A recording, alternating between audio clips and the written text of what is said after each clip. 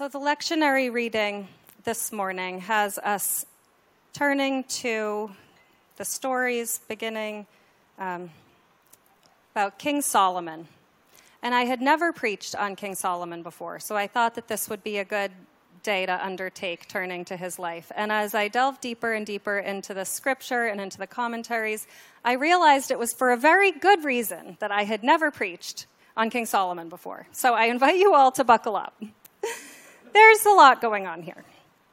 So first of all, we need some background. King Solomon was the third king in a row for the Israelites. First, we had King Saul, and then Solomon's father, King David, both very fraught characters. And, they had this very classic, the Greek tragedies. The hero has this rise to prominence and fame, and then what happens in the Greek tragedy? We just fall right off a cliff, right? There's this massive fall from grace. So this happened for both of the preceding kings, and this is the beginning of Solomon's rise to prominence. And we also have to go back even a little farther to understand what's going on here. If this sermon had a title in the bulletin, it would be Learning the Hard Way. So God didn't want the people to have a king in the first place, right? When God led the people from their enslavement in Egypt through the wandering in the wilderness for 40 years under the guidance of Moses and into the promised land, God had them stop at the base of Mount Sinai and established a covenant with these people, right? God gives them the 10 commandments, and God says, if you will live in these ways. Remember last week we were talking about it, this metaphor of a way. Live in this way. This is a good path to go. This is the right way to live.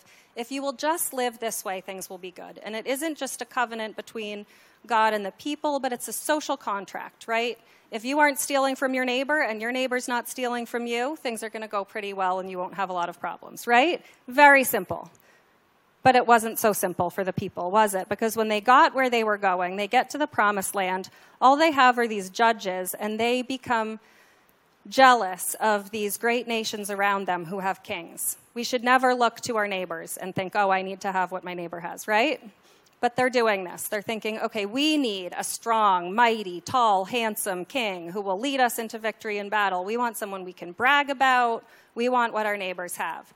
And God initially wants to say to the people, no, you do not want a king. This is not a good way for you. We have our covenant. Just keep going this way. Things will be fine. But the people persist, and God relents. The people want to learn this the hard way. And we know where this is going to end. After king after king after king has this massive fall from grace, eventually they're going to be sent into exile. So we know this is not going to end well, but the people persist. They want a king. So they have had King Saul, King David, and now King Solomon. So it starts out pretty well for him. So let's turn to 1 Kings in the 2nd chapter. Then David slept with his ancestors and was buried in the city of David. That time that David reigned over Israel was 40 years. He reigned 7 years in Hebron and 33 years in Jerusalem. So Solomon sat on the throne of his father David, and his kingdom was firmly established. And now I'm going to redact a very long passage from the lectionary, which I hope you haven't watched these shows. I'm not going to say whether or not I have. But they have a body count similar to Game of Thrones or Breaking Bad, okay? Now, Solomon is going to take care of all of his enemies through the help of some of his allies, okay? Very high body count. I'm not going to read it in worship. But the Bible says the kingdom was established in the hand of Solomon. I think what really happened here is we have writers, some trying to make the kings look very good, and some trying to show what really happened. So someone's scribbling in here, and then somebody's redacting here and adding in a little bit over here. Some people want their heroes to look great, and some want to acknowledge they're human, just like the rest of us. So the one who wanted us to see how human they were filled in those details. Solomon made a marriage alliance with Pharaoh, king of Egypt. He took Pharaoh's daughter and brought her into the city of David until he had finished building his own house. Now, she is just going to be one of 700 wives, which Solomon is going to acquire for political alliances, okay? So until he had finished building his own house and the house of the Lord and the wall around Jerusalem. The people were sacrificing at the high places, however, because no house had yet been built for the name of the Lord.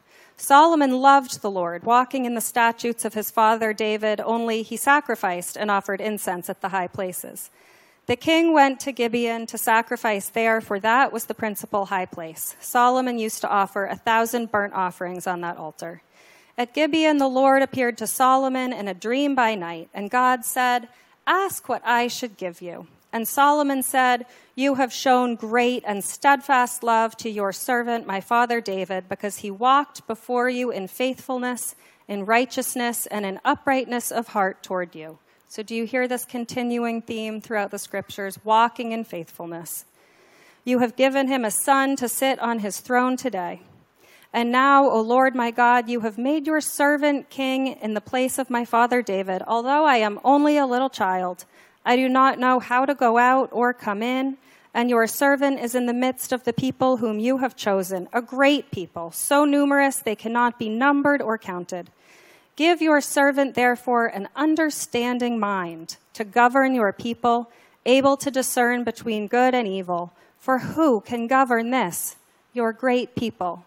Do you hear his sincerity of heart and his humility as he honestly comes before God and says, this task is so huge. What I really need, if you're going to give me anything, is the gift of wisdom and understanding mind? It pleased the Lord that Solomon had asked this. God said to him, "Because you have asked this and have not asked for yourself long life or riches or for the life of your enemies, but have asked for yourself understanding to discern what is right, I now do according to your word. Indeed, I give you a wise and discerning mind. No one like you has been before you, and no one like you shall arise after you. I give you also what you have not asked, both riches and honor all your life. No other king shall compare with you. If you will walk in my ways, keeping my statutes and my commandments as your father David walked, then I will lengthen your life." May God add a blessing to the reading and the hearing of God's holy word. So we're picking up with these themes, walking in God's way. So God has been very, very clear with the people about what the right way is, right?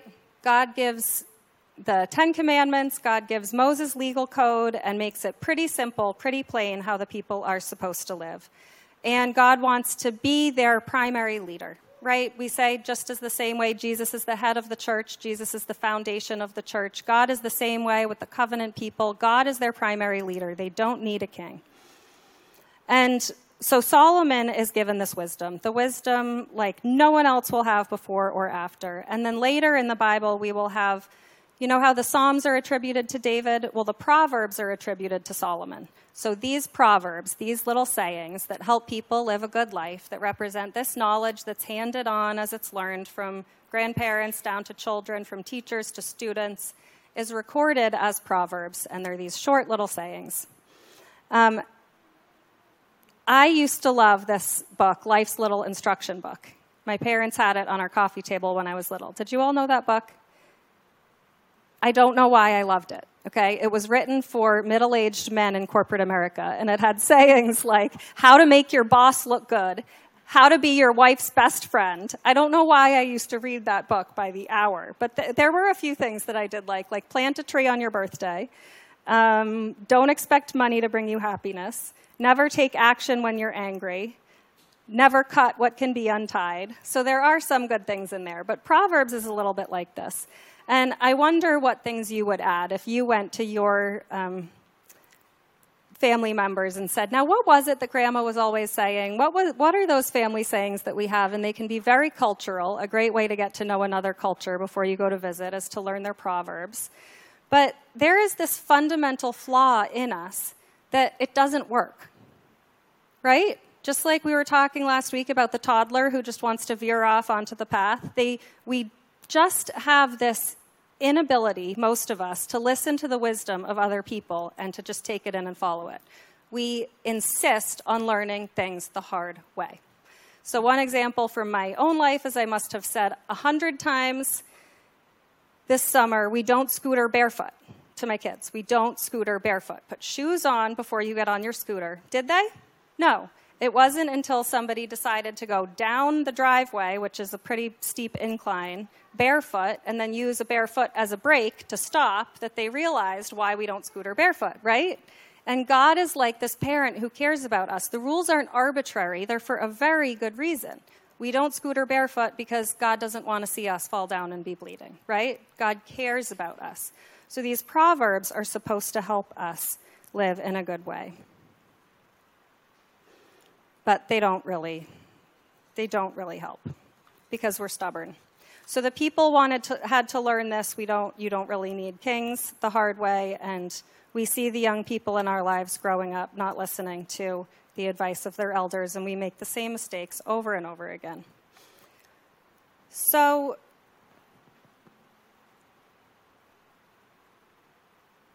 what God sort of gives us instead, what we have in the Bible instead, is we complexify this idea in the later books. So we have Ecclesiastes and we have Job. Because I think the reason it doesn't work is because of these questions we can't answer. Well, I do know somebody who lived a really good life, and look what happened to them. Or I know somebody who's living a really terrible life, and look how great they have it, right?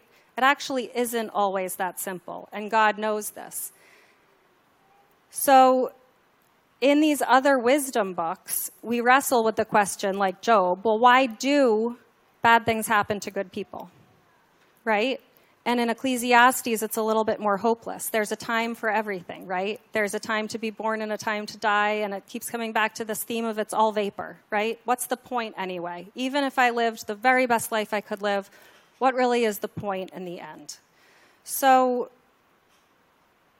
God wrestles alongside us through the Bible, through these words in Scripture, with these stories. And what we have instead, because the Proverbs don't always help, is this wisdom woman who we encounter. We will hear her sung about right after the sermon, and the words are in your bulletin. But we also encounter her in the book of Proverbs, not with her little pithy sayings, but as this expression of God's divine wisdom. So she is God's wisdom personified. She sings, I was there when God created the heavens and the earth. She is this facet of one of God's attributes. She is wisdom itself described as a woman.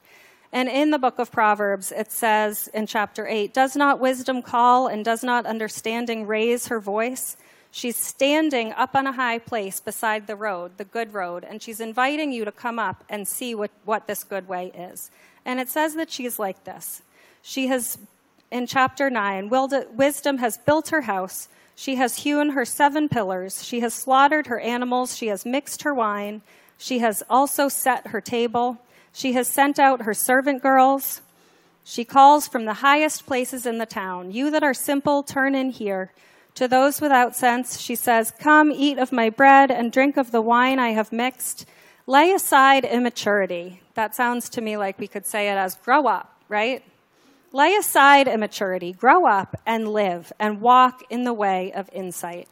So if these little sayings don't work, what about God personified, or God's wisdom personified as this woman? Maybe she has beautiful silver streaks in her hair, and she has all the wisdom, but what she's offering you isn't just the sayings, it's her own presence. The people had this understanding that it was God's wisdom working through you when you were doing something right.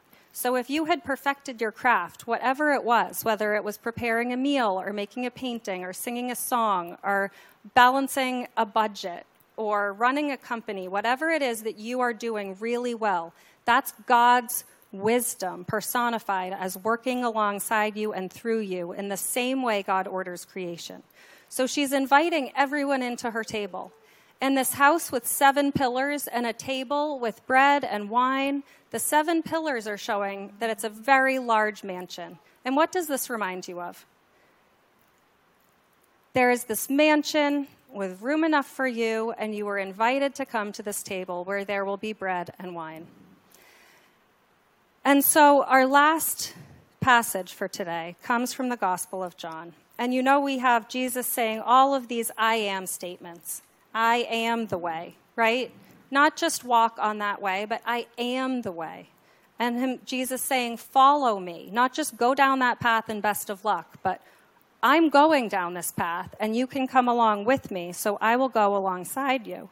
And one of these I am statements is in our reading for today. And it's not the Last Supper in this moment.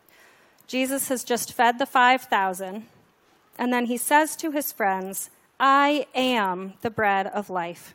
Whoever comes to me will never be hungry, and whoever believes in me will never be thirsty. And he says to them later,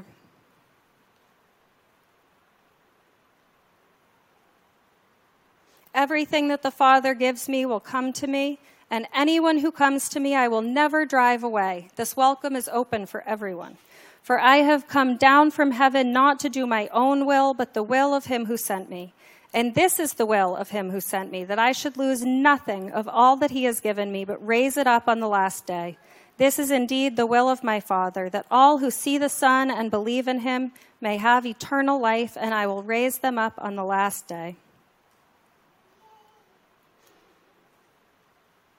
He says, this is the bread that comes down from heaven, so that one may eat of it and not die. I am the living bread that came down from heaven. So how do we learn? We don't learn from advice, right?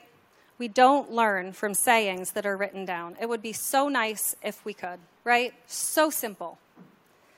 We learn partly from tapping into that divine gift of God that is wisdom. Imagine that wisdom woman as you make your choices, standing beside you, inviting you to go in the right way because she's embodying what it means. But then beyond that, that's still not really how we learn. We learn by doing. That's why we have to make our own mistakes so much of the time. We learn by making mistakes, but we learn by doing. I imagine a surgeon teaching a resident how to do something, right? You don't learn it from a textbook. You learn by doing it together and then having someone stand over your shoulder and coach you as you do it yourself. And then after you've done it yourself thousands of times, you're ready to teach someone else how it is that you do it by showing them how they can do it. Jesus is like this. Jesus comes to be with us, alongside us, to walk the way before us and with us. That is the only way we can learn what it means to be wise and to be a disciple. So just as last week we talked about God wanting to pick us up like little toddlers on the way, Jesus is the brother who goes alongside us, taking our hand and saying, come, follow me, accompany me, go beside me. This is the right way that we should live. Jesus shows us through living it out. Thanks be to God.